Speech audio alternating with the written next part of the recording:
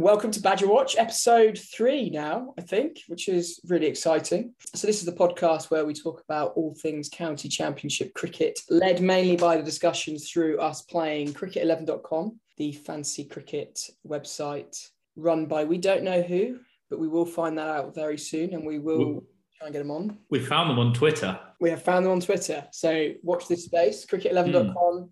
We've each got our own team. And we're currently 75th in the rankings. Chev, how many teams did you find out that there are in? I'm not sure about teams. I know there's at least another 74 leagues being played above us. So if we go through it, my team, Spanish champs, are coming thoroughly last on 2,950 points. Bears Badgers, Harry's team, are coming third on 4,600.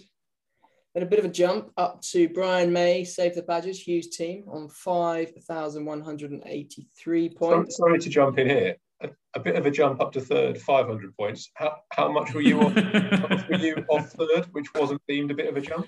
I think that's a chasm. That's a Grand Canyon of difference. Yeah, sorry. Maybe we'll have to have discussions a bit like they have in the Six Nations about Italy. You know, do we need a relegation?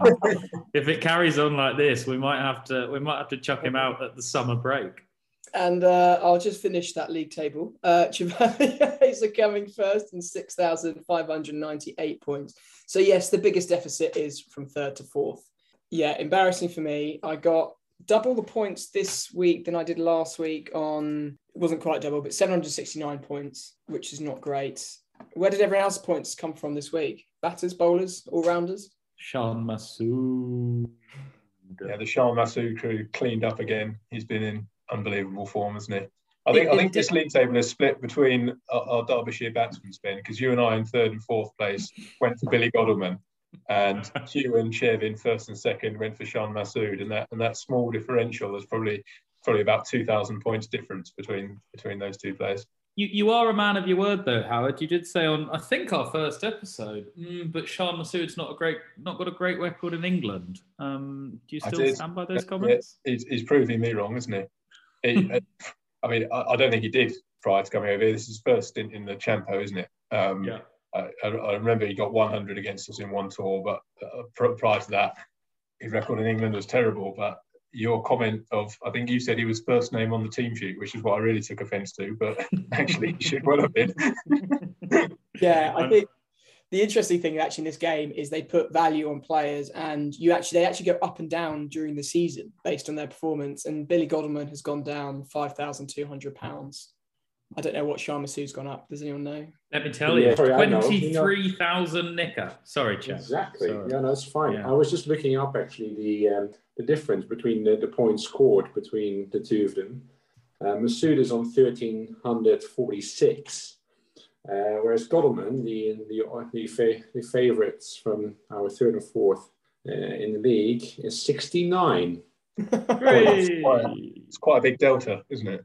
I've done a lot of chopping and changing as well, which hasn't fared well for me. We are just looking at players as well. Yeah, Shan Masood was the top scoring player for round 3, along with Hannon, Burgess, Slater and Brown. That's Masood on 513 points, and then Brown at the bottom, 455. Did we have any of those other names across us? I didn't see anyone going for Bohannon. No, I didn't go for him.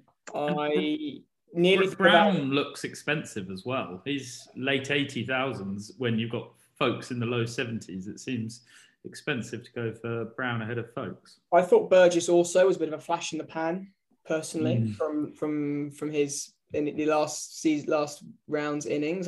He hasn't really had a consistent run of runs in the county championship. Innings in 270s this year, which you can't argue with, and both scored a pretty good lick as well. Absolutely. And then Masood is the top scoring player of all time at the moment for the county championship, not of all time, but of this season. Yeah, he's on 1,346 points. And Burgess is second in 952. And Burgess, I mean, it's astonishing, the story there, as far as I can see it. I don't know the ins and outs, but from the outside, it looks like Alex Davies left Lancashire to go and keep for Warwickshire, as if Warwickshire had concerns about Burgess. Davies misses the first game of the season through a suspension. Burgess scores 170. Davies plays as a batter. And you'd you'd have to drop a lot of catches as Burgess to be having the gloves taken off him at this stage. Yeah, I mean, Davies did score 60, didn't he, opening up in that game? But so, I mean, presumably he's going to play as a batter moving forward. But then they've got an opening pair that looks set for the season, and well, you're thinking Sibley and Yates. Well, maybe Davies opens and Yates bats at 3. That's what he did that game. Yeah, because Rhodes was normally opening a couple of seasons ago, and he's down at 5. It's a good top. That's a good top. Davies, Sibley, Yates, Hayne, Rhodes. They suddenly look a good side, don't they? Yeah, they do. Mind you, we'll say they look like they're going to be up there for the title this year, and they'll lose this week, obviously. Yeah. Only team to get anything off Surrey this year, so they must be fairly decent. And just a word in that game, I know I bigged him up in the very first episode, but Liam Norwell has retired injured in Warwick's first innings. So injury. Yeah, so that's interesting from Burgess. I think, like, at the moment, Folkes is going pretty well, isn't he, anyway, for Surrey in terms of runs scored? I think he isn't he averaging over 100 at the moment, Ben Folkes? I don't know about that. He got 100 in the first game. He's not had a failure yet. I think he was 70-odd in the second or 45 in the second fixture, and then 70-odd this week, something like that. And then a good second innings as well from him to bring the game home. Yeah, because looking at it, there's a lot of high-scoring wicket-keepers, of which obviously Burgess, Bracey, Brown and Folkes are very high-scoring, which is interesting generally, I think, because you say Folkes has got the gloves at the moment, hasn't he, for the England team, but I wouldn't say 2 innings from Burgess is meaning that he gets a look in. But it's an interesting sort of, the keeping job for England has been open for a while, so any keeper in the county championship getting runs like they all are at the moment is a good thing, I think. Yeah, I think Burgess is still a long way down that particular pecking order, isn't he? It's going to take at least a full season to get him on a tour. England have had an embarrassment of riches in the wicket-keeping department, although none of them seem to be able to take that form to test level and really nail down a spot. But I think Folkes is the man in possession. And I think last summer was probably the time that Folkes should have kicked on and made that spot his own, but he didn't have a good year with the bat, which would have cost him. But it's a promising start to the season from him, and if he can take that batting form into test level, then I think he is probably the man that can take the gloves for England for a few years. Did Folkes have an injury last summer? Am I imagining that meant he missed the first test and then they just gave Butler another summer? No, they gave Bracey the gloves. I think Bracey was meant to come in at 3 that series, and then Folkes keep, and then Folkes tripped over and did his hamstring in the change. Exactly it. Yeah, we had spikes on a tiled floor, didn't he? He should be banned. And then Bracey obviously came in number 7, kept, and had a really torrid time. It'd be interesting. That spot, I think, is definitely Folkes's, but it'd be interesting. It's really good to see, I think, generally the level of keeper batters in the county championship. It's sort of back to what it probably used to be at that sort of keeper batters in that Russell Stewart era, because you had, in that era, you had people like Warren Hegg, and there were some genuine contenders. The Keith Piper for the gloves, and sort of the keeper batter to me is a stalwart of the county championship game. They're always the guys who have been in the club for the longest and stuff like that. It's quite a traditional position in a club, so it's good to see that. But Chev, true keeper spin. Yeah, that is coming from the keepers union. Yeah, our keeper badger. Oh, a nod to Chev actually, who is coming 5th in the top overall teams. Chev, tell us, just keep going with your secrets. Who are your top scoring your members at the moment?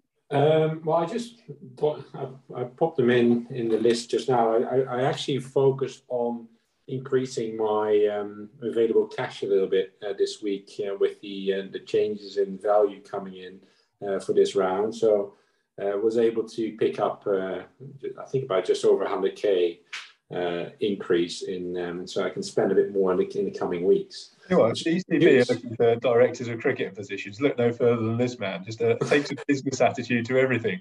Forget the form, forget the player. Just maximise your cash, keep a bit of free cash flow, money in the kitty. Cash is king. Here he goes.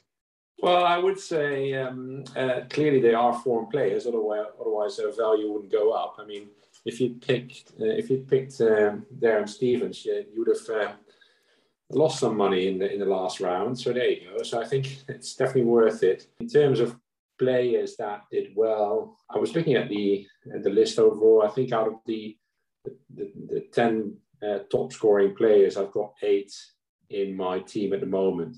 It'll be Burgess this week for you, Jeff. I am considering it, but probably not. No, the only real area of concern is really the all-rounders, where none of them seem to be really performing consistently. I think there's a lack of all-rounders in the all-rounder pool. I think there's a lot of players who are, like Craig Overton's labelled a bowler, slim pickings in the all-rounder category. Yeah. So it was sort of what made me roll the dice this week with my all-rounders. Yeah, I stuck with Critchley this week, but obviously he's not doing much anymore at Essex, just because Essex are maybe not doing much, but mostly because your big mate is back into play. So yeah, I think that's a bit of a shame. He had a really good first game, but that's basically where it all ended for him. So if there's one player to be traded out this week, it's him. When you say it all ended, we're still in April. Yeah, correct. So, Chev, with your clear financial analysis of this tournament, when do you expect to run out of transfers? How many is it that we get for the season? Oh, I want to say 28. 28. 28. Yeah, I'm pretty sure it's 28. 4 per round. So you can do 4 around, 28 trades for the season. But you you obviously get 4 subs, so a sub doesn't count as a trade, so you can sub people in and out. But if you make 4 trades around, you'll run out of trades in 7 rounds. Yeah, exactly. So and how many rounds of of the championship are there? Quick maths. 14. Plus the final. Is it still a final, or are we not doing that anymore? I don't know if Don't think we're doing No, not the Bob Willis. Now we're back to 2 divisions. I think back that's to the 2 gone, isn't it? divisions. Any surprising results from the round this time? There's a lot of draws. Looking at the manner of the results as much as anything, there were 9 games. We had 6 innings victories, 1 10-wicket victory. So 7 out of 9 games have been pretty much a thumping. Then there's just been 1 relatively close game, or very close game at the Oval, and 1 draw where I think was it Northants clung on against Yorkshire, I think. Against Yorkshire. And with that Yorkshire attack, you'd sort of expected them in 120 overs to bowl out Northants. That's a fantastic effort, because Northants have been promoted, not seen as a deep-pocketed club, and they've managed to bat that out. They've got Young. Yeah, Will Young. Will Young. Yeah, Kiwi. Yeah. No. He'll be evergreen, lol. Oh no, someone had to make it. Rob Keogh, McManus, and then Kelly at the end got a few runs. Did anyone see Gareth Berg got yeah, I enjoyed that. I don't think we can. I don't know if this goes out before the watershed, whether we can repeat what they said to him.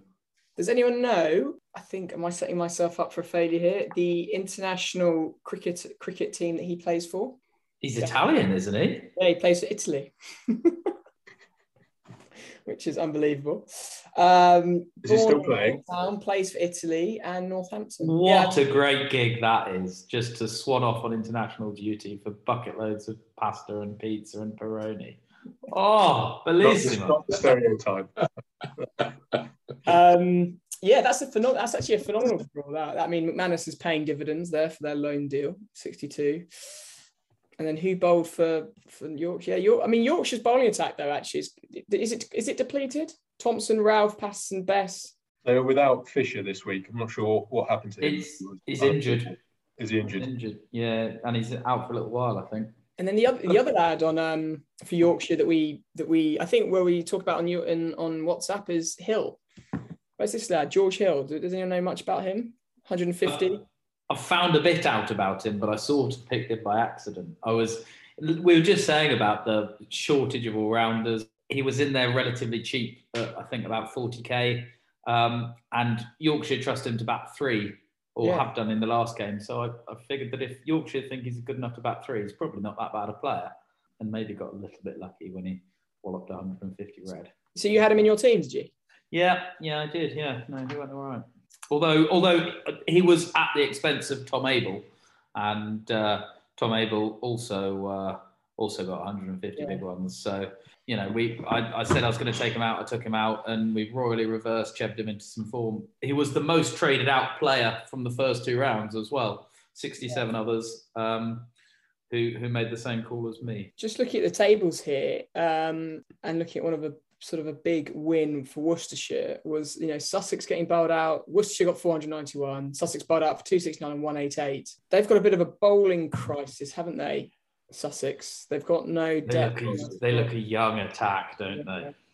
Does anyone know what's gone on there? Because obviously I think we've spoken about it a little bit in that they're a traditional sort of, whether or not they've just been on TV more than other clubs, I don't know. But like, they seem to be a biggish club in what they do, and what's going on there in their sort of their. I think they've been on TV a lot in the last few years because their one-day bowling attack was Archer, Jordan, Mills, Rashid, and right. that sells Sky subscriptions, I think.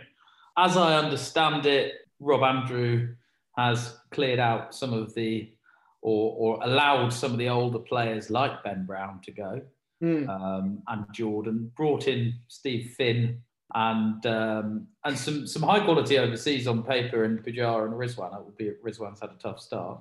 Yeah. And they clearly look like they're backing a young squad. I was going to say the problems go back to last year as well. I think the draw they got last week, where they battered out the final day, broke a run of something like 7 consecutive defeats. They're back to an innings defeat now, so I think it's eight losses and a draw in the last 9 first-class games, or something like that. So it was this for what you'd think. Certainly, the batting lineup on paper relatively strong. They are struggling at the moment. You look at that bowling attack. They've brought in Grant Stewart from Kent, this sort of Australian-born seamer, and then Crocombe, Atkins, and Burrows. Doesn't strike fear into the heart of opposition batters, I dare say. Yeah, because that top order of Orr, Haynes, Allsop, Pujara, Clark, Rizwan, and then Rawlins, that's not a bad batting lineup, is it, for a county championship team? You'd say they're all pretty well seasoned or young seasoned pros, wouldn't you? Well, I suppose Orr and Haynes are young. I think they're probably both under 25. They're not. I wouldn't say they're necessarily experienced. They've played enough cricket to have been labelled as good pros. I agree. Got a good future. Then on the other side of the table, in the bottom of the Div 1, is Somerset. Is that a surprising turn of events for Somerset coming bottom of Div 1? Very similar story. I think that was their 7th consecutive first-class loss. So is that right? Yeah, going back end of last year, considering where they were 18 months ago, really, Bob Willis Trophy final, I would, certainly one of the best bowling attacks on paper in Div 1. I think that is a surprise that they've started as they have done. Conversely to Sussex, I think the batting looks weak there, doesn't it? Yes, it does. I mean, does it look? Yeah, I suppose Renshaw, Lammonby, Abel, Banton, Hildreth, Davies. Oh, Hildreth is quite low there. Davies, Overton. Yeah, Overton's high there, isn't he? Davies at 6, Overton at 7. Yeah. Davies can still play, but I don't know. He must be pushing 40 if he's not already. I think he's mid-30s, I think, Davies. Is he? Leach is at 1, 2, 3, 4, 4. Leach I thought it was interesting that Leach only bowled 11 overs in the run chase at the Oval. In the best part of 70 overs in the last innings at the Oval, you'd hope your spinner might feature a bit more. Maybe there was a bit of grass on it and it didn't quite suit the spinner. But I was slightly surprised not to see a bit more of Leach involved from England's premier spinner on day 4 at the Oval. Yeah, that is interesting. Did you guys, Howard or Chev, you obviously didn't because you're in Holland. How did you get down to the Oval? Saturday morning for a bit this week, but didn't see any of the final day. Yeah, that is interesting. I mean, even Renshaw bowled 2 overs. Yeah. Saw a little bit of Sam Curran, who he would have taken great delight in failing to reach his maiden first-class 100 again, having got to 80. Yeah, but then he didn't bowl in the second innings. Is he not fit, or what's going on there? Just think he's overrated. I know it's frustrating. I think he still plays like he's a 17-year-old kid with nothing to lose at times, whereas now he's played enough cricket to actually someone needs to sit him down and say, I don't think he's going to be a quality bowler. I don't think he's quick enough to trouble at Test level. So I think he needs to really work on his batting if that's where. Yeah, I was going to say, do you think he needs to work out what he is for Surrey before he then works out what he is for England? He opens in the IPL for some teams. He bats all over the shop for Surrey. He's not even, in there. Is he bowling in their first bowling attack? Is it in their premier bowling attack? Have they got everyone fit? He probably is, but not definitely. He seems a bit sort of lost in Surrey as well as the England sort of what his role is basically. I think looking at that game objectively as a non-Surrey fan, he's taken the new ball in the first innings, but only bowled 10 overs, where the other seamers have bowled 20 plus. Yeah. Then he's got 80 in the first innings with the bat. He's not bowled in the second innings, presumably injured. You have got another left armer in Topley, who's a pitched-up swing bowler in first-class cricket as a left armer. And then he's come in at 6 in the chase, and he's got a run of ball 33 with 2 bombs, and he's got out needing what can only be about 20 to go, and caused a little mini collapse. Yeah, he did. Which actually could have cost them the game on another day if Folkes gets out. So I don't know. It's the curious case, Sam Curran. Yeah, I agree. He certainly won't be in my fantasy team if I've not made that clear. If we go further down south into Kent, Hampshire, that is another big, like we said, there's a lot of win-by innings, and this was a big one. Hampshire's middle order in their second inning. So Kent got 305 all out, I think, in their first innings. Not too bad. Bell Drummond with 149. That's pretty good. And then Hampshire come in at 652 for 6. In the middle order, Govin's got 69, then Vince goes 111, Dawson 171, and Brown 157. And then Organ and Barker both come in and get 44 each.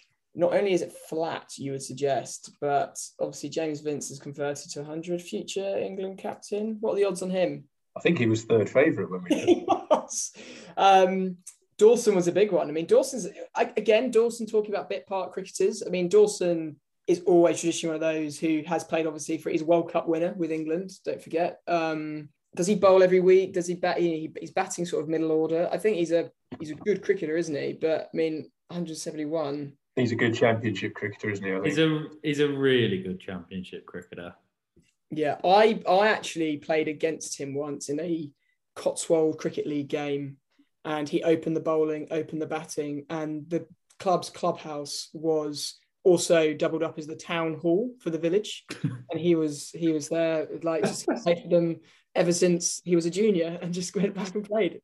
He's incredible. But yeah, he is. I mean, England tried him out a few times, didn't they? I mean, I watched him against South Africa. He was basically bowling medium pace. I think he was so nervous. He was just throwing it down there as quick as he could. But he's obviously classed as an all-rounder in the game.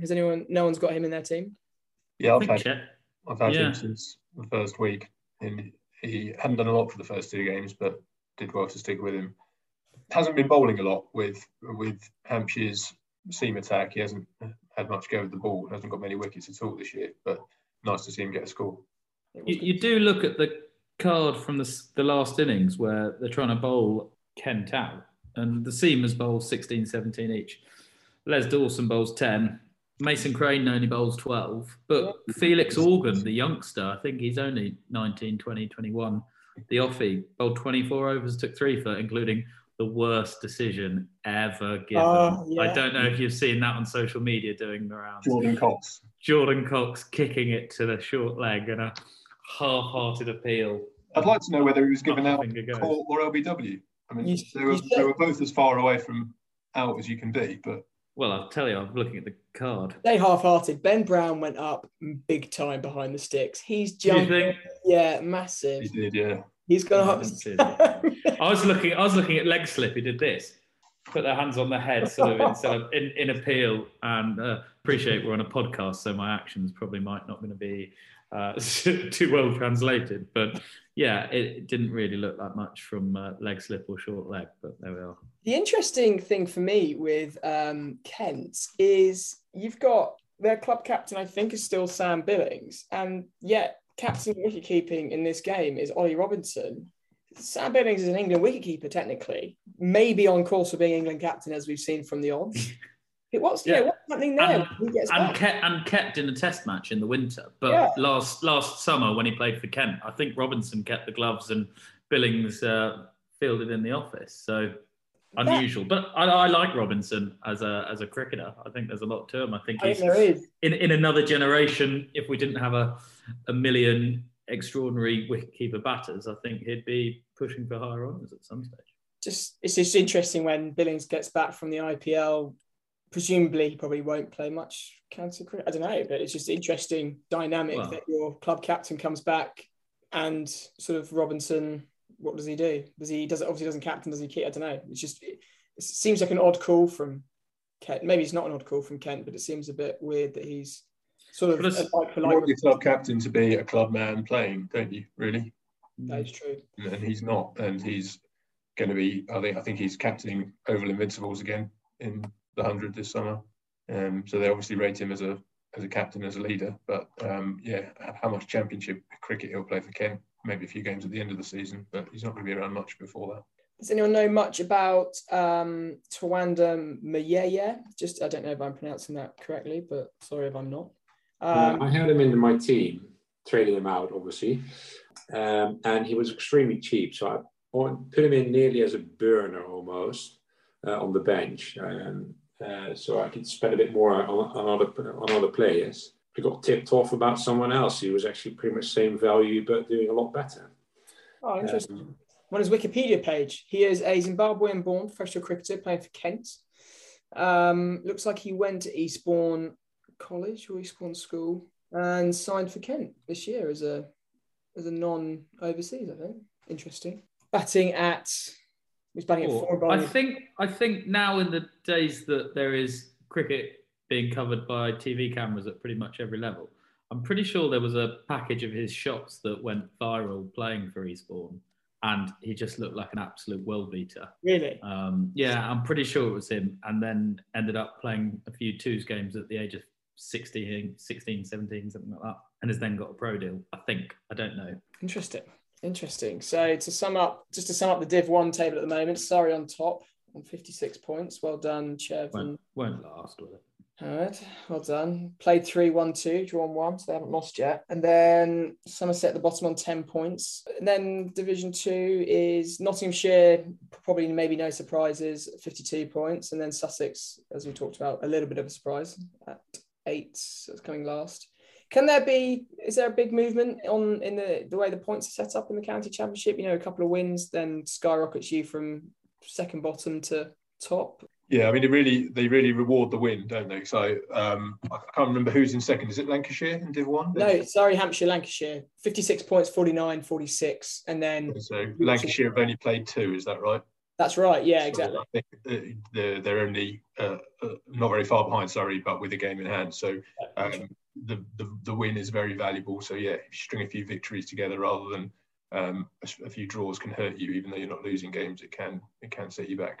And I guess that's why a lot of teams roll the dice with pitches. Somerset for the last 10 years have been playing on, and Essex, to my shame, have been playing on green spitting cobras where bowlers hitting a length and letting the seam do the work have been rewarded. Perhaps this year, maybe it's a different batch of balls, maybe it was a dry winter. The pitches do look flatter. What do they call Taunton? Sometimes Hyderabad. Yeah. Hyderabad, yeah. Because of the spinning nature of the wicket, it's like Hyderabad, obviously. So I've just done a little bit of research on the first 3 rounds. Obviously, the England players are not all England players, century contracts players are playing. So there's a big sort of like caveat to that. But if we were to pick an England 11 for Rob Key for the first test match based on cricket11.com points, if that was based on the points, actually, Rob Key wouldn't be in a job, like we've said, and Chev would be managing director of England cricket. But I've put together an 11. How do we think this 11 would go against New Zealand in the first test? Haynes on 906 points, opening with Compton on 906 points. Bracey without the gloves on 774 points at number 3. D'Oliveira on 602 points at number 4. Brooks, 667 points. Higgins as the all-rounder on 708 points. Burgess, 952 keeping. Spinner between Dawson at 572 and Alex Thompson of Derbyshire at 474 points at number 8. The caveat to that is that Dawson is got most of his points for his runs this week. So I think Thompson takes the spinning option. Has he got more points than Patterson-White? That surprises me. Yeah, he has actually, Thompson. Interesting. Yeah. Barker, 708 points, batting at number 9, with 10 and 11 being Patterson-White at 785 and Overton at 547. Sorry, you're all right there. Foxy behaviour for me. Patterson-White number 10 and Overton at 547. So actually there it looks like maybe we're a fast bowler light, possibly. Because Patterson-White's a spinner, isn't he? Left armers, yeah. I actually thought he was a medium pacer, which is why I put him in this team. Are you thinking of Dwayne Paterson?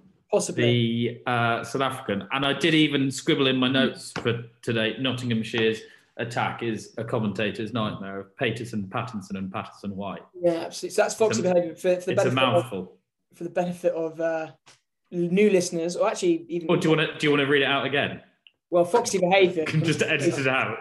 Yeah, exactly. We should do. No, we'll leave it in. But Foxy Behaviour, basically for everyone, the fact that you have gone directly against being a Badger and have said something that is not very Badger-like, and you've misquoted or you have got something drastically wrong, like saying that Liam Patterson-White is a medium pace bowler when he's a slow left armer. If we were to say that team, Haynes, Compton, Bracey, D'Oliveira, Brooke, Higgins, Burgess, Thompson, Barker, Patterson-White, Overton. Good 11 for England, or probably not? Terrible. I'd say 3 of those might get international cricket this summer, and I would go for Haynes, Brooke and Overton. I think the rest are a long way off. They've got to play at Somerset, haven't they? It's the only chance they've got on a green side or a bad wicket. I think that bowling attack needs a bit of help. But I think that probably... Is it the point system that owes to the sort of the journeyman cricketer, or is it the fact that the England players obviously aren't playing? But does that stream anything to you guys in terms of the future of England cricket, or the next cabs off the rank? Maybe we don't think we're producing the county championship, producing England players, or? Well, I think that's a really interesting point. I think that whilst that team might not beat New Zealand at Lords, I think you look at some of the performances this round. You've got Ben Slater at Nottinghamshire, who scored a double 100. Bahanan scored a double 100. Then big hundreds from George Hill, Burgess, Bell Drummond, Dawson, Brown, D'Oliveira. At a time when we've been crying out for batting, there was a lot of runs scored by English qualified players in this round. Vince scored 100. Ryan Patel at Surrey scored 100 in a fourth innings chasing, which I think carries a bit more weight of runs. Harry Brooks scored 150 in the match. George Hill got 150. I think there's potentially this round's given us cause for optimism as England fans, and I say that carefully as a big pessimist. Yeah, and I agree. It's great to see English batsmen scoring runs. I think there's names there that you can discount from ever playing for England or getting international honours. I don't think Brett D'Oliveira is going to get called up anytime soon, and it's very early days in the season at the moment. One big score, one big innings can get you into that list of leading point scorers for the season. So let's have a look in 4 rounds' time, and if the same names are still up there, then maybe they need to be taken a bit more seriously. But I think we'll start to trend towards getting more established names or more very promising young players coming to the top of that particular side that you put together. Well, I think it would be interesting would be perhaps if we had done this earlier and looked at the England selections from the past 3 years and compared it to the points scored, maybe see if it. Crawley, would he be on the list? Was he on the list previously? Do we remember? Was he a big point scorer? Not huge, no. Don't get me started on Crawley. I saw his first innings dismissal on the highlights on social media, and I think he nicked off from 8th stump. It's incredibly depressing if he's the best we've got. 4th favourite to be the next full-time captain, wasn't he, Zach Crawley? Unbelievable. No comment. We talked a lot there about English qualified players. I think we've talked a lot in the last couple of episodes. It's been hard not to about Masood getting all of his points and runs, which sort of leads us nicely on to sort of the overseas cricketers and sort of the role that they're taking. And I think what we've noticed on the group that someone, the couple of signings this season, like Mohammed Amir at Gloucester for a couple of games, Colin de Grandhomme for 3 games. For 3 games. I mean, sort of growing up, when I first started watching county cricket on the TV, you had Carl Hooper, you had a lot of players for people like Kent, basically where these people were embedded into the culture of the cricket club. Sort of like the overseas was part of the season, it was part of the furniture, they were loved, they got really stuck in, and now sort of de Grandhomme signed for 3 games, Amir signed for 3 games. Is the role of the overseas... What's it looking like at the moment in the county championship? I think there's 2 types, aren't there? You get the ones that are using it for their own gains. Like de Grandhomme's about to play a test series in June, so that he can have 3 county championship games in May is great preparation for him. So I think there's more international cricket and franchise cricket in the English summer than there ever has been. So I think naturally to get the best players, they're often conflicted with other duties. What I've noticed this year, though, is that with I don't think it's changed for this year, but compared to previous years, there are I can think of at least 7 or 8 high-quality Pakistani overseas players. Whether that's because they're continually excluded from the IPL on grounds of nationality, I can only assume. But in Rizwan, Shaheen Afridi, Hassan Ali, there's some high-quality players playing in Championship cricket, which, if they're around for most of the summer, is only going to be good for our players being exposed to that. Yeah, true. I mean, you look back at someone like, I always quite liked it when sort of you had a cricketer come in and they were young, early 20s, overseas cricketers. I think Andrew Simons did it. Hussey did it quite famously, didn't he? Langer did it. We don't really seem to be signed, counties don't really look to be going into sort of trying to find that sort of young lad who's up and coming, can learn his trade in England and actually really contribute to the team for a year. They're sort of signing. There are a couple of those. Northants have signed Kelly from Western Australia. I'd say even as recently as Labuschagne, when he came across 2019, before he played that Ashes, I think he'd had a couple of games for Australia, but only really played a Test match because of Steve Smith's concussion. He was piling on the runs for Glamorgan before that. Yeah, he seems to love Glamorgan, doesn't he? Obviously, maybe they're paying him well, but he seems to go back every single year. Loves it. He bucks the trend. Can he not get? He loves cricket, doesn't he? He loves cricket all the time, doesn't he? At Glamorgan, he can go, he can bat, he can bowl his leggies, he can bowl his seam up, he can run around and carry on all over the place. I think that club probably suits him quite well to be the big name in the village. Cardiff's not the worst. It was a proper battle between him and Shaheen Shah Afridi from what I've seen on the clips doing the rounds this week. I mean, that's great for Championship cricket, building up the profile with players like that doing battle like they did. I mean, Chev, as someone a bit newer into watching cricket, whether it's changed or not since you've started watching, I don't know, but do you see it as like what's your take on it? Sort of like people coming in. Did you find it was an enticing thing that these players come in for a couple of games and play? Does it make you watch more, that you sort of know them from an international viewpoint? I think two things about it really is that it's really exciting for players to come in and actually they raise the profile of a team or a club in particular. And do that for the right reasons. And they're probably contributing quite a lot to the setup there, even though it's for a very short term. I think that's just the nature of everything moving towards a franchise attitude to almost any type of cricket that they play. Something that if you accept it and then take it to your advantage, which some of the teams are doing, it's probably going to benefit the players that you're trying to develop. At the same time, also not taking up spaces for a whole season where you should be developing your own players. And I think that's where some clubs have got slightly different attitudes towards developing young players and giving them a chance. That's actually quite a good point. I mean, someone like De Granto coming in for 3 matches and Mir coming in for 3 matches. Can they really have that much? I mean, you're probably not signing them for the beneficial impact that your young lads are going to learn, and then at the same time, do you think it's really, I'd like to see some statistics, maybe we should go into this if we had access to more stats, people who've been at a club for less than 5 games, for example. I'd be very surprised if there's any performance impact on there, if it's beneficial to have them just for 3 games. They come off the plane, they're in a new environment. They play 1 game, get used to it. They play another game, they get used to it. And then the 3rd game, they probably don't care because they're on the plane the next week. I can't see how that's a particularly beneficial deal. And they've probably just wasted a load of money. The counties have wasted a load of money paying them. I don't really understand it. And the interesting thing with De Granto, we're just the ECB is just allowing him to sort of get used to English conditions for 3 matches and then go off and probably skittle England's top order, which is not difficult. That happens every year, though.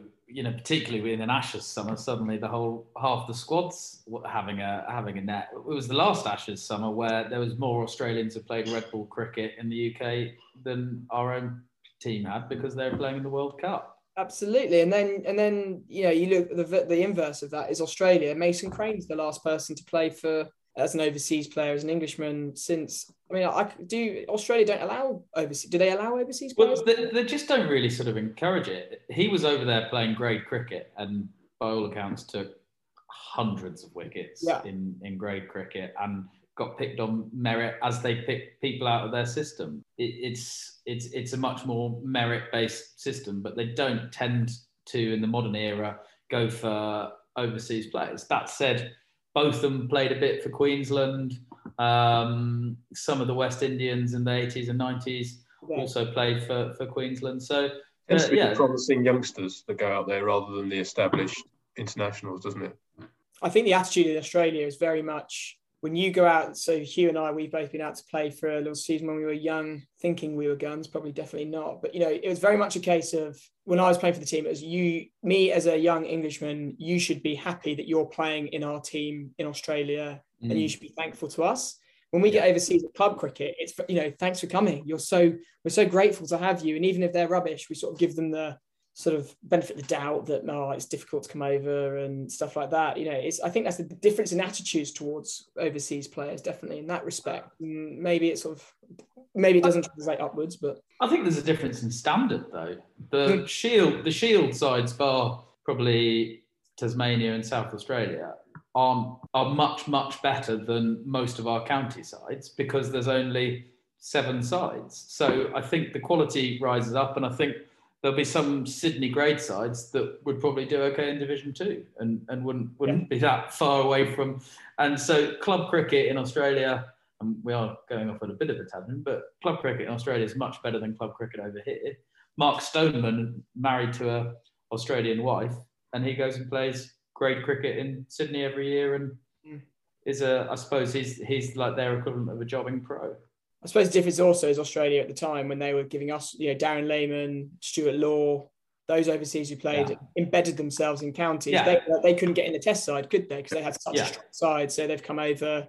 They'd play every format, they'd earn good living and put roots down in these counties, like Darren Lehman is great. So do we know, I mean, the Pakistani cricketers who we've talked about, it's brilliant having them over and scoring all the runs and contributing all the wickets. Do you think, is that a multi-year deal, does anyone know? Or is it a 1-year deal per season? And then if they go well, they'll get them back, that sort of stuff. Does anyone know that?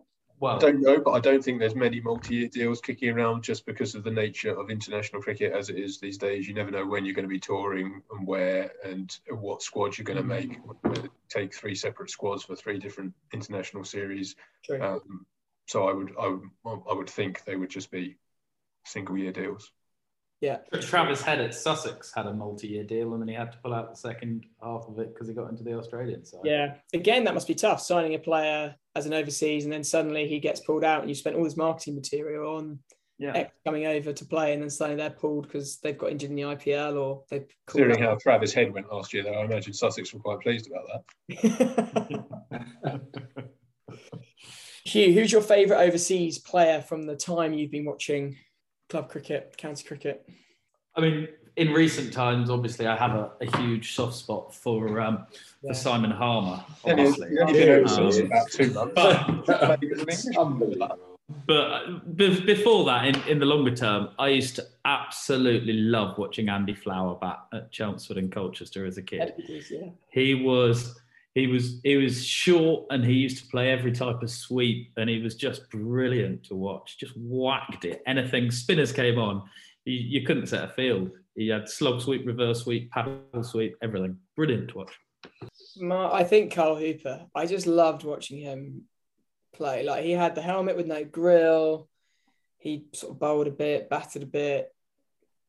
I thought he was. Did he wear his thigh pad on the outside? No, he didn't wear a thigh pad. Famously didn't wear a thigh pad. I just thought it was too cool. I think he was pretty awesome. And then I think Darren Lehman, I just used to love the fact that these overseas would come over and just do everything at the club. And so, I thought that is just so cool. I remember reading The Cricketer as a tragic teenager, probably 11, 12, 13, The Cricketer magazine. And Carl Hooper's got the fastest first class over on record in a game where it was petering out into a draw. He bowled a 42-second over, which is extraordinary. 7 seconds a ball. That is amazing. Yeah. That's phenomenal. I wonder who is there with the stopwatch at every county game, and how do these statistics possibly get compiled? Well, if you're doing laptop scoring, because we have it at our club with laptop scoring, all the times are when they press the button. So as soon as the scorer presses the last dot for the maiden, I imagine it just gets timed at 42 seconds. That's phenomenal. Right, moving on as well now, just to any changes in the 11? It's quite early in the week this week, isn't it? It's Tuesday. So are we any changes definitely for everyone, or are we still going to deliberate on that later? I think I'm not specific to players, but I think I need to shift a bit of cash out of the bowlers and into the batsmen, because I think the same is probably true for most of us. When quite cash heavy on the bowlers, just traditionally April wickets, your bowlers tend to do better than the batters, but we've all come a bit unstuck on that this year. So I think I probably need to take some money out of some of the top end bowlers, maybe likes of Sam Cook, Mohammad Abbas, and Harris Ralph I put in, try and redirect that towards. I'm keen to get Marnus in, much as I dislike him with his wicket taking ability as well. I think he's probably going to score a lot of points in division. I love what this game does to us. It makes us call cricketers that we've never met in our lives by their first name. We've all just called them Marnus. They're like our children, our players, aren't they? I feel like I know Shan Masood after the last 3 weeks, having willed him on to back-to-back doubles. I think you're right, Howard. I think the bowlers, I didn't quite believe the amount of runs scored. I thought it was too good to be true, so I haven't changed much. But do you have any changes? Well, yeah, probably an all-rounder for me, because it's the one position I haven't really worked out yet. So that's the area that I'm looking at for now. I think batsman-wise, I'm not doing too badly at the moment, so don't need to spend any more money on them for now. But yeah, we'll see if that changes. Probably just calm it down a little bit. Now we've got the first couple of rounds out of the way, and then see what happens after the weekend. Going for the last 3 or 4 rounds before the break. Good. How many more first class fixtures have we got before we break? Anyone know? I think 3 or 4. That many? Okay. 3 or 4 rounds. Towards the end of May that we go into Jazz Hammer. Into the summer break. Maybe that's one for another. Football has a winter break. County Championship cricket has a summer break. When it gets really hot and dry. One for another episode, I reckon that. Yeah, the most miserable of badgers go for a little summer hibernation.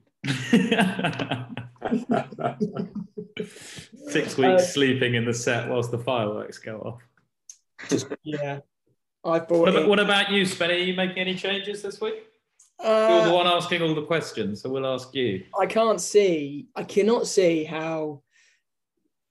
You can't make 4 trades. I've made 2 already. I can't see how Compton. No, I bought Compton in based on his runs, so I'm going to keep him in. I just cannot see how 3 of Godalming, Northeast, and Gubbins just basically haven't scored that many points. And I'm backing them because I think they're due. So I'm still backing them. I bought Mulaney in last round. He's one of those weird all-rounders who doesn't bowl. So is he an all-rounder? I've kept him in because he does score runs. And then I've bought in Thompson and don't laugh, but I think David Payne is fit for the next round because he had COVID. So I brought him in. But I might sub out one of my batsmen for Eskenazi. He didn't play last game. I think he had COVID. I don't know why. So I might sub him in if he doesn't. if he is playing for one of Godalming, Northeast or Gubbins, I think. So yeah, all right then. So I think that probably concludes the episode. I reckon. I think the next couple of episodes, next 3 rounds, we'll definitely try and get a guest on. If it is Mr. Cricket11.com himself, hopefully. Hopefully he's listening. He's found us. If not, there's a few irons in the fire in terms of scorers, groundsmen, or possibly commentators. So yeah, we'll keep that going. But thank you very much for listening to another episode of Badger Watch. Not sponsored by Cricket11.com, but we wish it was. And yeah, send us in your thoughts. I don't think we have any social media yet, but we'll get that up and running so you can DM us and tell us how bad our selections have been going. So yeah, thanks for listening. See you next week.